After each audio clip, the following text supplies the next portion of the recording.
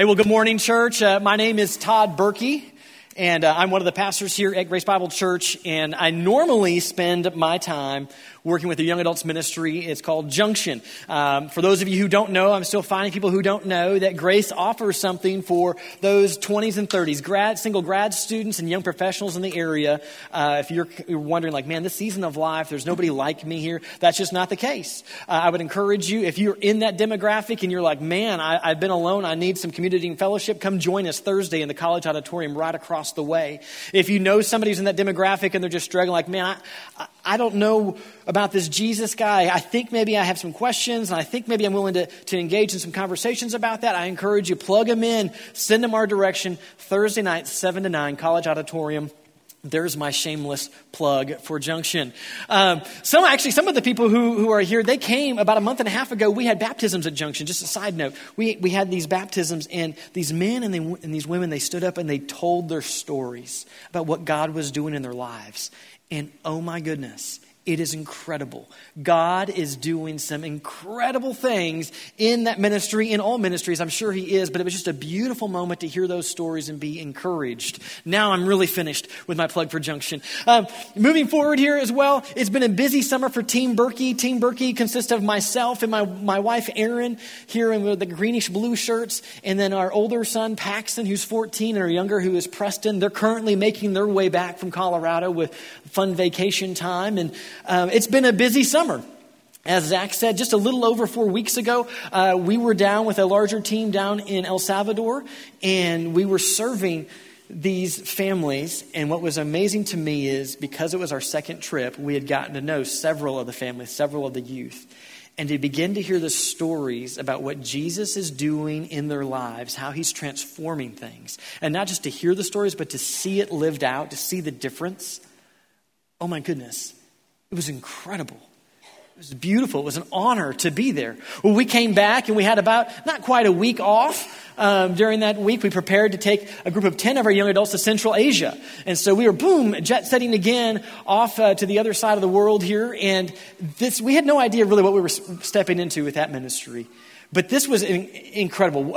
During the week, we got to hear stories from Iranians, Syrians, Gypsies, folks from the Czech Republic, folks from Paris, from Venezuela, from Turkey, from New Zealand. I mean, all over the world, we got to hear stories about what Jesus is doing in their lives and how they are joyfully pursuing him, even though it is costing them dearly. It was humbling to be there. And to hear them tell their stories and hear how other people had shared their stories. And that's what led them to begin their story with Jesus. It was just incredible. And I tell you these things about Junction, about El Salvador, and about Central Asia, not to brag about our traveling.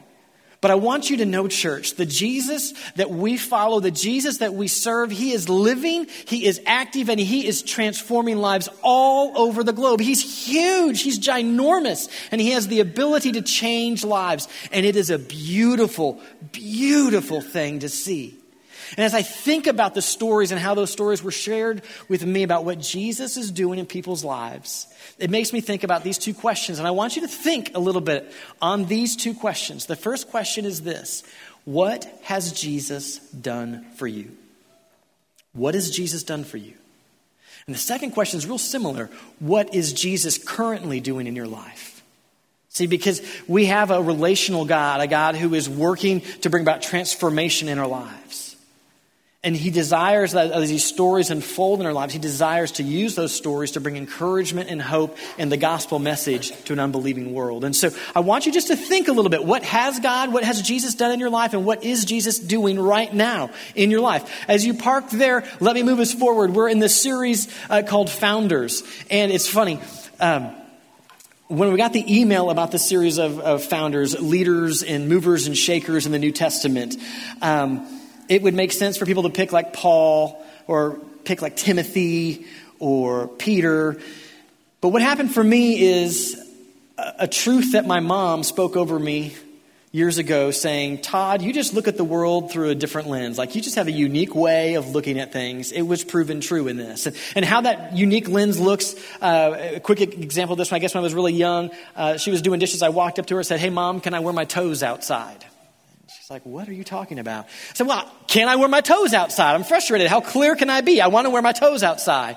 And so being the bright and intelligent woman that she is, she says, show me. And so I huff, and I sit down and I pull off my shoes and rip off my socks. And then I'm like, boom, barefoot. How everybody else would say barefoot, I'm saying, can I wear my toes outside? So apparently I look at things uniquely. I honestly think it's a mother's loving way to say, Todd, you're a little weird, but that's okay.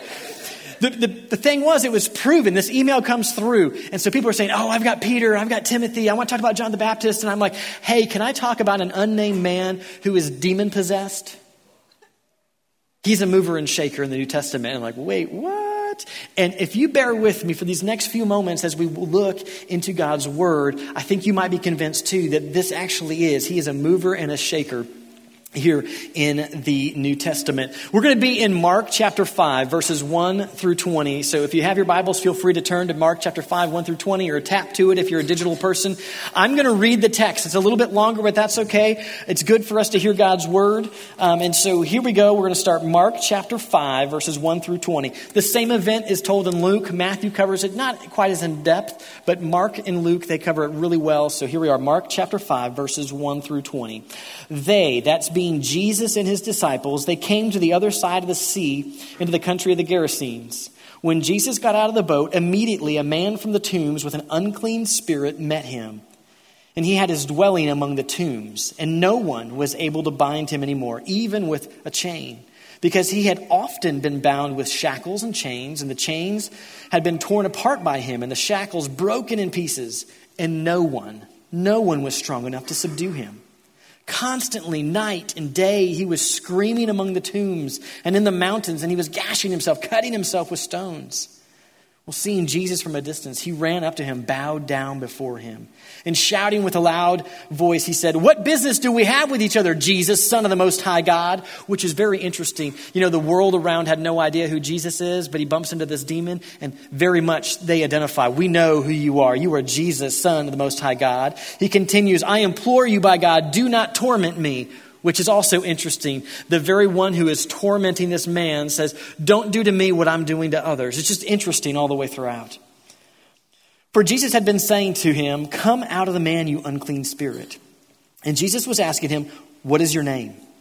And he said to him, my name is Legion, for we are many. Legion back in that day would have been 4,000 to 6,000 soldiers. So there's a multitude of activity going on in the sky. And he began to implore Jesus earnestly not to send them out of the country. Now, there was a large herd of swine feeding nearby in the mountains, and the demons implored him, saying, send us to the swine so that we may enter them. And Jesus gave them permission, and coming out, the unclean spirit entered the swine, and the herd rushed down the steep bank into the sea, about 2,000 of them, and they were drowned in the sea. The herdsmen ran away and reported it in the city and in the country, and the people, they came out to see what had happened. They came to Jesus and observed the man who had been demon-possessed, sitting down. Luke tells us sitting at the feet of Jesus, clothed and in his right mind, the very man who had the legion, and they became frightened. Those who had seen it described to them how it had happened to the demon-possessed man and all about the swine, and they began to implore him to leave their region. And as Jesus was getting to the boat, the man who had been demon-possessed was imploring him that he might accompany Jesus. And Jesus did not let him, but he said to him, go to your home, to your people, and report to them what great things the Lord has done for you, and how he had mercy on you. And he went away and began to proclaim in Decapolis what great things Jesus had done for him, and everyone was amazed. Incredible story. You know, when we get into these texts in the New Testament, specifically when we're reading about Jesus, I think one of the greatest things we need to do, church, I think we need to have our ears perk up and we need to sit there and say, you know what? Who is this Jesus? Because Jesus explains God. We learn about who God is by looking at Jesus' life. And so what we need to do is, it's important why we will get to the unnamed man in a moment. I want us to stop for a moment. I want us to look at this Jesus. Who is he? What is he like? How does he operate? Because this Jesus is incredible. Many times I bump into people and they say, I don't want anything to do with Jesus. And you go, well, why not? Tell me about the Jesus that you know. And they'll list this things that are not really true about Jesus. Guff, one of our pastors, he says when he's in those conversations, he's like, man, I wouldn't want to follow that Jesus either. But can I tell you about the Jesus that I know? And so it's important for us to know who this Jesus is, who he really is. But more than that, for just correcting other people, it's important because as we see who he is, he just doesn't like wow our minds. He begins to wow our hearts. And when our hearts and our minds are wowed, look out. It changes everything. It changes how we talk about Jesus. It changes who we will talk to him. We're not afraid to enter in and begin to declare his name and his glory amongst other people when our minds and our hearts are engaged. It's a lot like this. I view it a lot like marriage. I met my wife, Erin, on eHarmony, a website I know maybe kind of crazy. I was living in Santiago, Chile. She was here at Grace Bible Church. And this was it. This was like, this is our eyes met. You know, that's how I saw her. And I started to read her profile. And as I read her profile, read about her, it was incredible. There was no doubt that this woman absolutely loves God. There was no doubt that this woman is incredibly fun and no doubt that this woman is incredibly beautiful. And so my mind is like, wow, my heart is, whoa. And as we began to just to communicate back and forth, those truths were continually established more and more and more. But I started learning other things about her. I began to see that she loves others incredibly well, that she's a sacrificial giver. Began to see she's very determined. She's very intelligent and more. And the more and more I learned about who she is and how she operates, I couldn't help. Anybody that I bumped into, I'm like, hey, can I tell you about Erin? Can I tell you about her? And 6 years into marriage, as I'm continuing to see those same truths affirmed and learning new ones, I still do the same thing. I mean, I can't believe that I have the honor and the privilege to be married to this amazing woman because I know it to be true. And as I see it, it blows my mind and it blows my heart. And it changes how I speak about her, and I want to tell everybody. And I think the same is true when it comes to Jesus.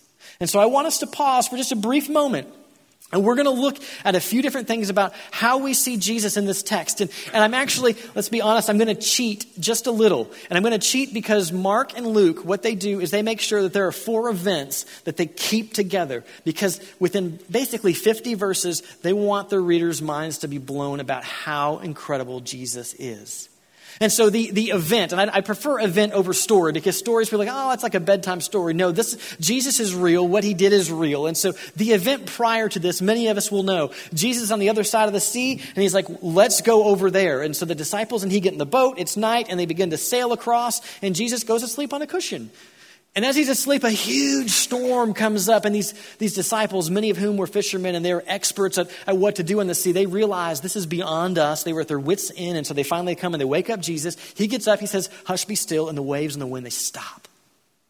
And his disciples look and they say, oh my goodness, who is this? That even the wind and the seas, that they obey him. Many who study scripture will say that event and this one are hand in hand. They'll sit there and say, this was Jesus moving across the lake to go and liberate this man. And this was the enemy doing all he could to stop Jesus. And so he threw nature at him. But no matter where you are on that, the important thing is this. We see that Jesus has 100% power and control over the natural world. Absolute control. He's powerful.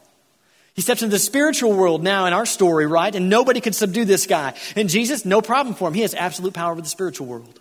And then the crowd there that in the story that we read, in the event that we read, the crowd says, hey, we don't want you, go away. And so he goes and he arrives to the other side of Galilee, and there's a crowd waiting to receive him. Very interesting. And they're excited to see Jesus. And he shows up, and there's this guy named Jairus. And Jairus says, hey, Jesus, my daughter is sick. Can you come heal her? And Jesus says, absolutely.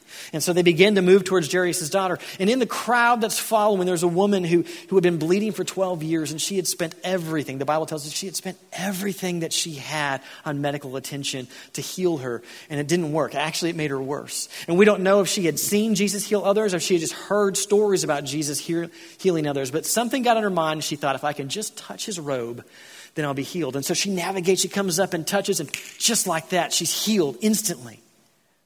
Jesus has power not only over the natural world, not only the spiritual world, he has power over the medical world. And at that same time, Jairus' friends come and say, don't even bother Jesus anymore. Your daughter's dead. And Jesus is like, no, we're moving on. And he takes Peter, James, and John, and Jairus' wife, and they come into the house, and their 12-year-old daughter is lying dead. And Jesus grabs her by the hand and says, little girl, I say to you, get up. And she gets up.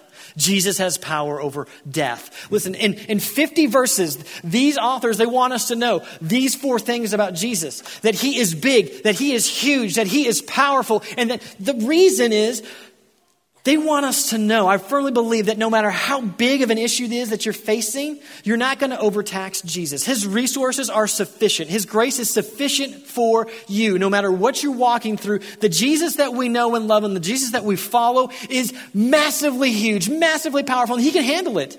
He can handle it. So you should come to him. But he doesn't just stop at these four. In our text, as we begin to look, I'm going to shrink this down a little bit. We see some other things about who Jesus is. We begin to see the fact that, man, he moves towards the broken. He's the one who initiated, let's go, we got to go.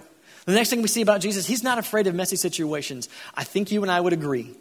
A naked man running around screaming, who is cutting himself, who cannot be bound, living amongst the tombs, that's a hot mess. And most of us, if we saw it, would be like, I'm going this way. Most of us, that's how we would respond, but not Jesus. He said, a hot mess, that doesn't bother me. I'm moving towards that. That's an incredible Jesus, is it not? I mean, no matter how messed up your past is, Jesus is not running away from you. That's the Jesus of the world needs to hear about. This is truly, truly incredible. Well, he continues to work in unexpected ways. It's good for us to know that Jesus doesn't work according to plans that makes sense sometimes. He kind of does things differently. I mean, nobody would have had their wildest mind like, here's this guy with legion and there's some pigs and Jesus is somehow going to work this out. No, nobody knew that. He works in unexpected ways. But we continue here. We see that Jesus is incredibly gracious so that he freely gives. He didn't show up to the guy and say, hey, you got a problem there. I tell you, give me $50 and I'll take care of you. He didn't show up and say, hey, you got a problem. You know what? If you'll just clean up your act just a little bit more, then I'll step in. No. He graciously steps in. Freely gives. What an incredible Jesus. As we continue here, he sacrificially gives. Remember when the people showed up, they found the guy at the feet of Jesus. He was clothed. Where'd the clothing come from? Nobody's really sure. My guess, my speculation is that Jesus and his disciples said, well, he's naked. He needs to be clothed. Let's give him some. Probably didn't charge him either. It doesn't force himself on people. People said, go, he went. And I think this is so cool. Jesus, he longs for all to come to know him. Even the ones who sent him away, he didn't leave them without hope. He sent this messenger back to tell them about the great things God did. We see that he's God. I don't know if you... we don't want to miss that one. Sometimes he says no to our plans. We'll get to that more later. But we see that he's God. If you picked it up in 5:19, Jesus says, hey, go tell your people what the Lord has done for you. In Luke's account, he says, go tell your people what God has done for you. And it's very interesting. If we're not careful, when we read into 5:20, he goes and he tells everybody what Jesus has done for him. Jesus has declared he's fully God here. And I love this too, the fact that we learn that Jesus is willing to work through anyone. I mean, this is an incredible Jesus. And I hope that just as we've poured all this information on you really quick, I hope that maybe in your mind you go like, wow. And I hope that your heart goes, oh my goodness. I hope that it stirs something in you, because as we're stirred people, we then become great storytellers. And we are to be great storytellers about what Jesus has done in your life and what he is doing in your life to the broken world around us. That's what we're called to do. And I pray and I hope that seeing Jesus this way maybe will motivate and excite you. Well, let's move on here to actually talk about the unnamed man. Why in the world would I say that he's a mover and a shaker? Why this guy? Start off with the first thing is he's 100%. I wanted us to talk about him because he's relatable. And you may be sitting there going, well, hold on, Todd. That dude was a hot mess, and that was not me. Or you might be sitting there going, that guy was a hot mess, and that was me. How can I relate to that? Here's the truth, right? This was a spiritually broken man. He was spiritually broken. He was ruined. There was nothing that he could do to escape from the spiritual brokenness in his life.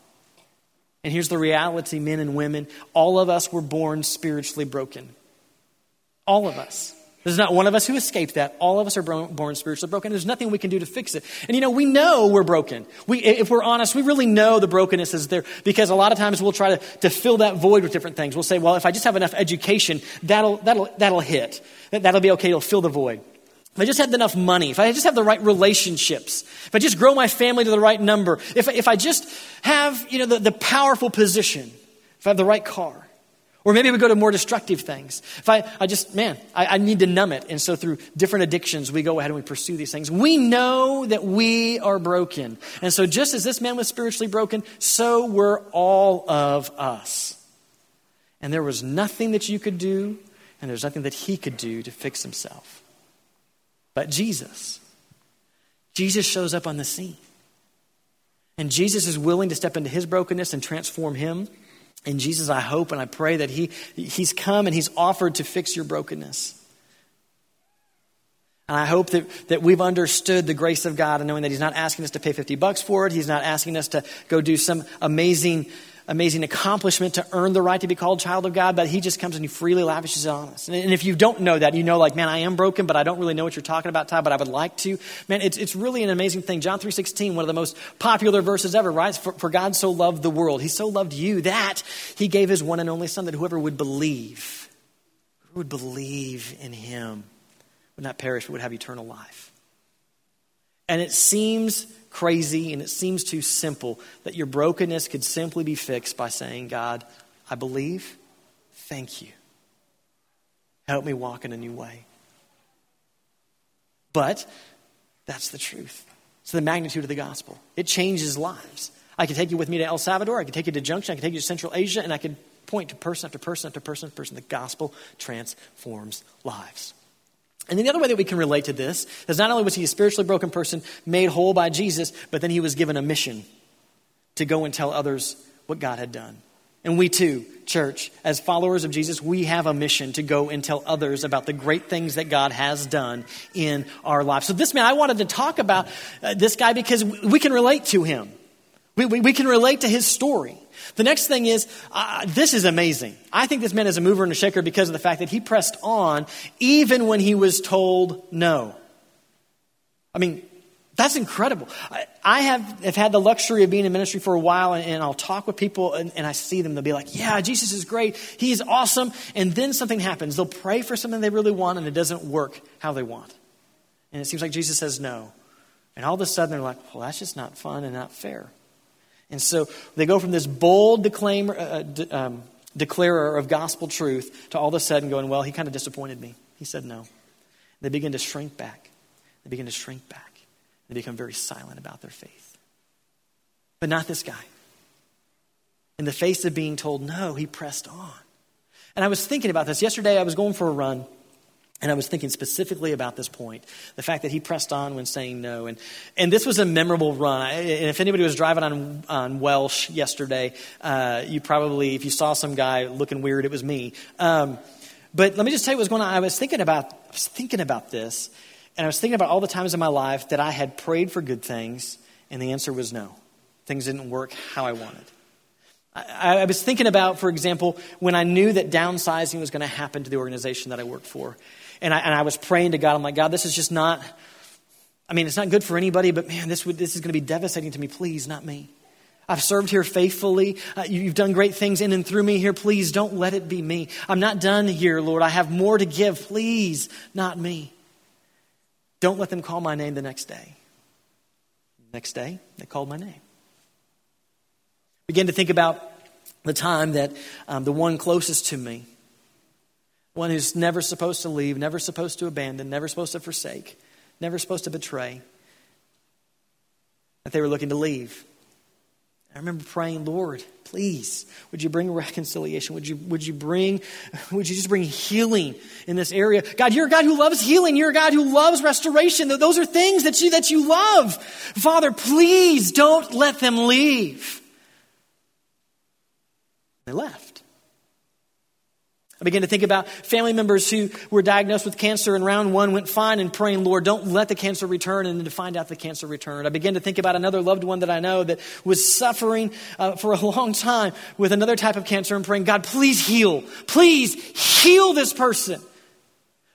I know that you can do great things. And yet the answer was no. He healed her in a totally different way and took her home.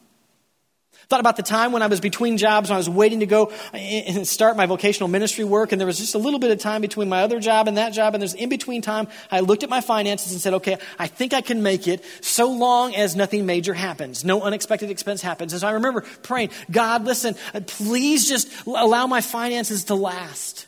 Please don't let anything major happen. And then the next day to be driving and boom, run into this massively deep pothole, 2 tires gone, all these extra expenses. All of a sudden I had to come out of my pocket and it was gone. And the answer was no. And I began to think about all these times that I had prayed good things and the answer was no. And I remember just the emotion and the disappointment and what's going on. And tears started welling up in my eyes. And so I'm running and now tears are starting to flow, which is just kind of weird. And then I began to remember that that's part of my story. Each of those events is part of my story.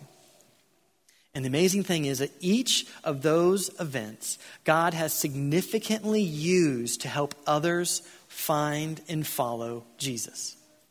Those lowest times, the most difficult times of my life that seem like they're just a total waste, God has moved in and he says, no, I can use those times for my glory. And he has. And so as I'm running, I have these tears of sorrow and now they're tears of joy. And I'm just amazed at what great things, and I happen to be listening to Phil Wickham's Great Things in my ears. And as I'm running, I'm crying tears of sorrow and tears of joy. And literally, it was a unique thing. I'm doing this. And I'm going, amen. You are good. I'm yelling this out loud. People walking their dogs are like, what is going on with this guy? But that was me.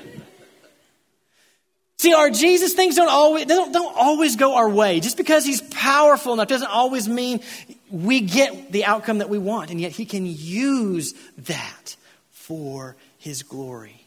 And it's taken me a long time to get my head around that. But this guy, right away, he didn't sulk. He didn't shrink away.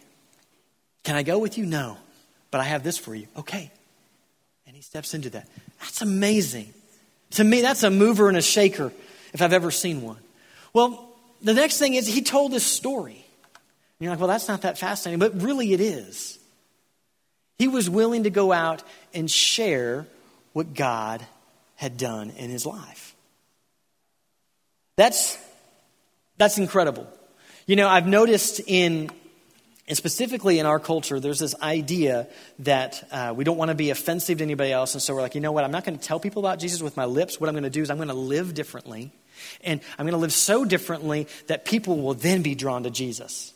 Okay? And I applaud that. As followers of Jesus, our lives should 100% look different than the rest of the world. And I think that's wonderful and amazing. But as we're sitting there saying, I want my actions to reflect Jesus, we need to remember that speaking is an action as well. And by staying silent and just saying, well, I'm living a different and a good life around, and that's going to draw people to Jesus, but I'm not ever going to say anything about he is the reason for the transformation in me. By being silent, there's a massive danger that comes with that. See, the danger is this. The narrative that everybody else, that the world around you is going to write is saying, you are that way because you worked hard to get that. You overcame your anger through your own strength. And so I see you've had victory in that area, so I'm just going to try really, really, really hard to be like you. It doesn't work. True confession time here years ago when I was in college. I don't really know what happened during this time of my life, but as I was there, I just picked up the swearing bug. My language was horrible at times. And of course, I'm in college and I'm like, I know everything, I can do whatever I want.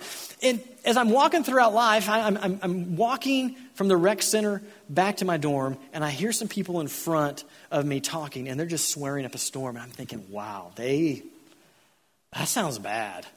And so right then and there, I said, it's time to change. No more swearing from me. I can do this. And so I came up with my plan. I was like, every time I say a swear word, I'm going to do 10 push-ups. And you know what happened? There was a decrease in the amount of swear words that I said, and there was a massive increase in the amount of push-ups that I did. And this went on and on and on and on. It was very frustrating. I'm like, this is just my language. How can I not overcome this? A few months later, I just found myself in a season where I was being captivated by Jesus and his word. I was reading through the New Testament. I was amazed by, wow, look at this God this Jesus who has power over the natural world, the spiritual world, the medical world, over death. And wow, look at him, he moves towards the broken. And I was just fascinated with who Jesus is. And I found myself that when I was walking between classes, I was thinking about Jesus. When I was going to practice tennis, I was thinking about Jesus. I began to see that my life was starting to change. And then one day I looked around, I was like, wait, I haven't sworn in a really long time. I'm no longer Tod the Swear Master. There's victory. And as I share that with many people throughout the years, they've they've normally said this, well, Todd, I think that's great and fine and dandy, but we know you to be a very determined individual. You're a very goal-oriented individual. You're a very structured individual. And so it's just those three things in your life. That's how you overcame your language. And I'm like, no, it's Jesus who overcame my language. And so if I'm just silent, if we're just silent, we're just a nice guy or a nice girl who goes to church, and we're thinking that's going to do it without ever being willing to step in and remark to people and say, no, I'm only this way because of Jesus. If we're not going to use our lips, we really run the danger of supporting this false narrative that you can fix yourself. You can't fix yourself. You can't fix the brokenness. Only Jesus can. He was willing to tell his story. He lived differently. He'd show up and they'd be like, oh, wow, you're clothed. Yeah. Well, why is that? It's Jesus. Incredible. The other interesting thing about him with his story, when you think about it, is this. He didn't sugarcoat things. I mean, he couldn't, right? Jesus said, go to your people. They knew all of the hot mess. They're like, aren't you the guy who was naked and cutting yourselves and in the tombs and the mountains and like we would chain up a whole bunch of times? Like he could not hide his past. There was no way he could sugarcoat things. That's one of the things, too, the privilege that I've had within ministry is I get to sit with a lot of people and I get to just be like, hey, tell me your story. What's going on? How did Jesus come to just captivate your life? And we hear these stories over and over and over and over and over and over again. And a lot of times they're really sugar-coated. A number of times, Aaron and I will meet with people and they'll share their version and then we'll come back and we'll share our version and they'll be like, wow, since you're willing to be so honest, here's what's really going on. I mean, we just have a tendency to want to save face. It's kind of like this. If you sit down with a person and they say, well, and this is a loosely true story. Actually, this is a true story. Don't be mad at me because I was a little bit harsh, but that's okay. Tell me about your story with Jesus. And the guy says, well, I grew up in a good home, good family, went to church, but when I was like 8, I stole a piece of candy. I felt bad about it, came to church, and because I felt bad, I prayed to Jesus, and he removed the guilt, and then really since then, everything's been great. I'm like, wow, that's a great story. I mean, you were 8 and you're now 25. I mean, wow, to not have anything else hard to ever walk through the rest of your life has just been amazing. Yep, it's absolutely amazing. And when you think about it, I mean, that's a great testimony. But if he shares that testimony to somebody who's sitting there and is having maybe just a broken marriage, has anger issues, has addiction issues, has vanity out the wazoo, and they know that there's hopelessness. And all that he's sharing is like, well, yeah, I just really wasn't that broken. I was pretty good. What's being presented really is a very limited Jesus. And what that communicates to other people is, okay, I have to fix my marriage in my own strength up to like 98% healthy, and then Jesus will take the last 2%. I need to clean up my own act. And as I clean that up, as I work really hard to be a good person, then Jesus' grace, God's grace will be sufficient for me. And so I've seen that happen. I've seen that dialogue with folks. And so I just began to ask some questions a little bit more. I was like, so you were 8 when you stole candy. Right. So that means you're a thief, right? Whoa, Todd, listen. That's a big word. So, well, you stole something. Isn't that what thieves do? Well, you're not very comfortable. And I said, well, let's just talk here a little bit more about this. I'm kind of curious that you didn't mention anything about the root of the problem, that's your heart. You wanted it and so you took. And there's brokenness within there. You've kind of downplayed the whole thing that there's wickedness in you. Oh, yeah, there is wickedness in me. And so you really haven't been fully honest, with that story. Would you agree? Well, yeah, maybe not fully. So you're lying. You're a liar. You're a thief and a liar, right? Like, whoa. I said, no, it's okay. Well, it's a safe space. It's a safe space.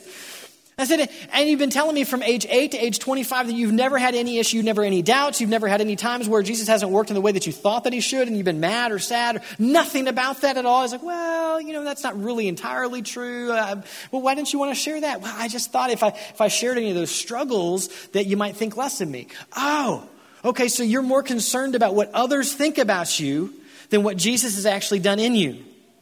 Well, maybe. I said, listen, that's me too. I have a default people pleaser thing. So I'm not blaming you. But the reality is that's like an idol of self.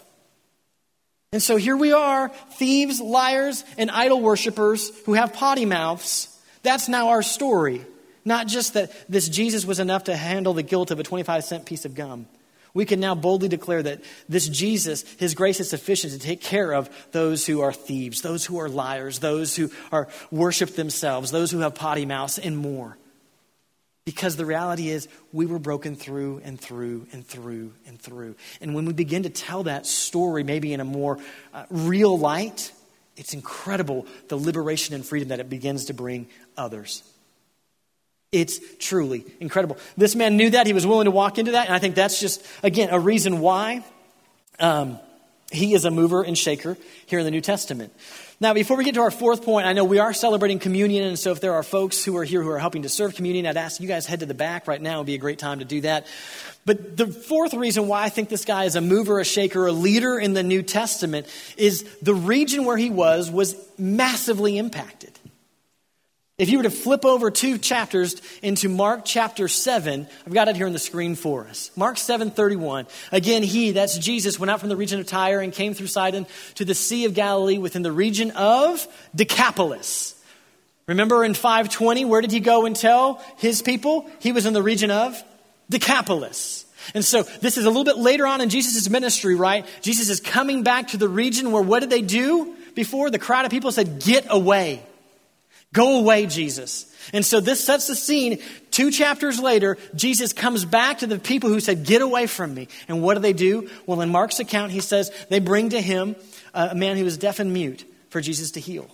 When Matthew talks about it, Matthew says not only did they bring that guy, they brought a ton of lame people, a ton of sick people. They brought a ton of broken people. And where did they bring them? They brought them to the feet of Jesus, the very place that the demon-possessed man had been seen, at the feet of Jesus. This region that said, "Get away from us, Jesus." All of a sudden they're saying, "Come to us, Jesus. Here's our hurts. Here's our brokenness. Please do something with this." Something major happened in that region. So much so that if you were continuing to Mark 8, you would see it's the feeding of 4,000. That's feeding 4,000 Gentiles, which is incredible. Those 4,000 are in this region.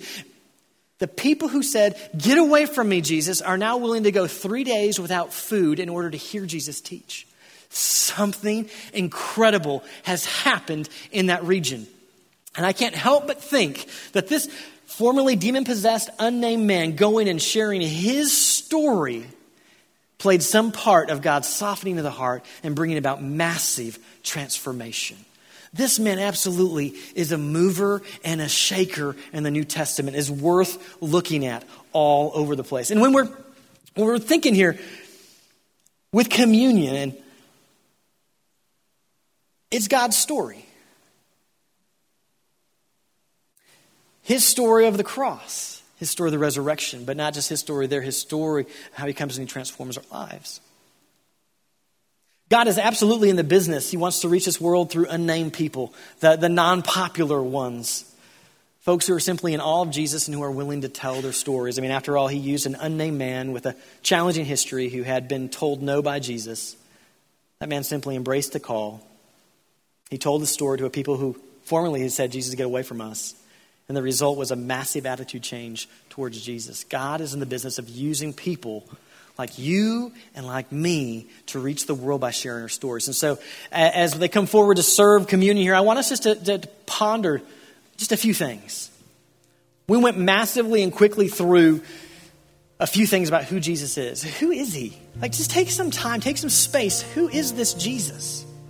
I want to encourage you too. What has Jesus done for you? What is Jesus doing in your life today? Begin to think about that story that he is writing in your life. And as you think about all the things that are going on, who do you know that might benefit from hearing that story? So as the elements are passed, I'm going to ask that you hold them. I'll be back in just a few moments and we'll celebrate communion together.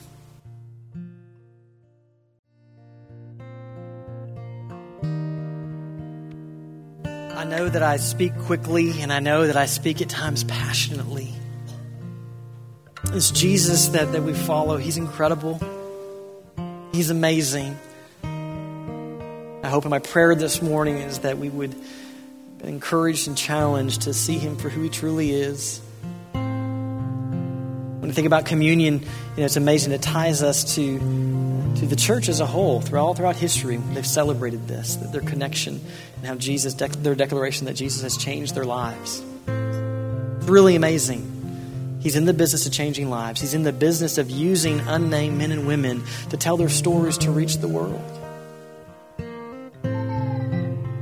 So as we read here in Corinthians, we read about this Jesus. They're looking to remember what he'd done. Paul writes, "For I received from the Lord that which I also delivered to you, that the Lord Jesus, on the night in which he was betrayed, he took bread. And when he had given thanks, he broke it and said, 'This is my body, which is for you. Do this in remembrance of me.'"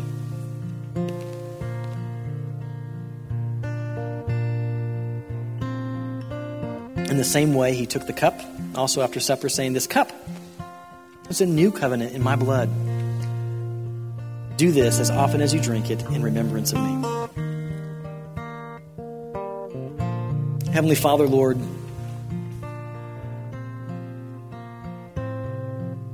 you're incredible.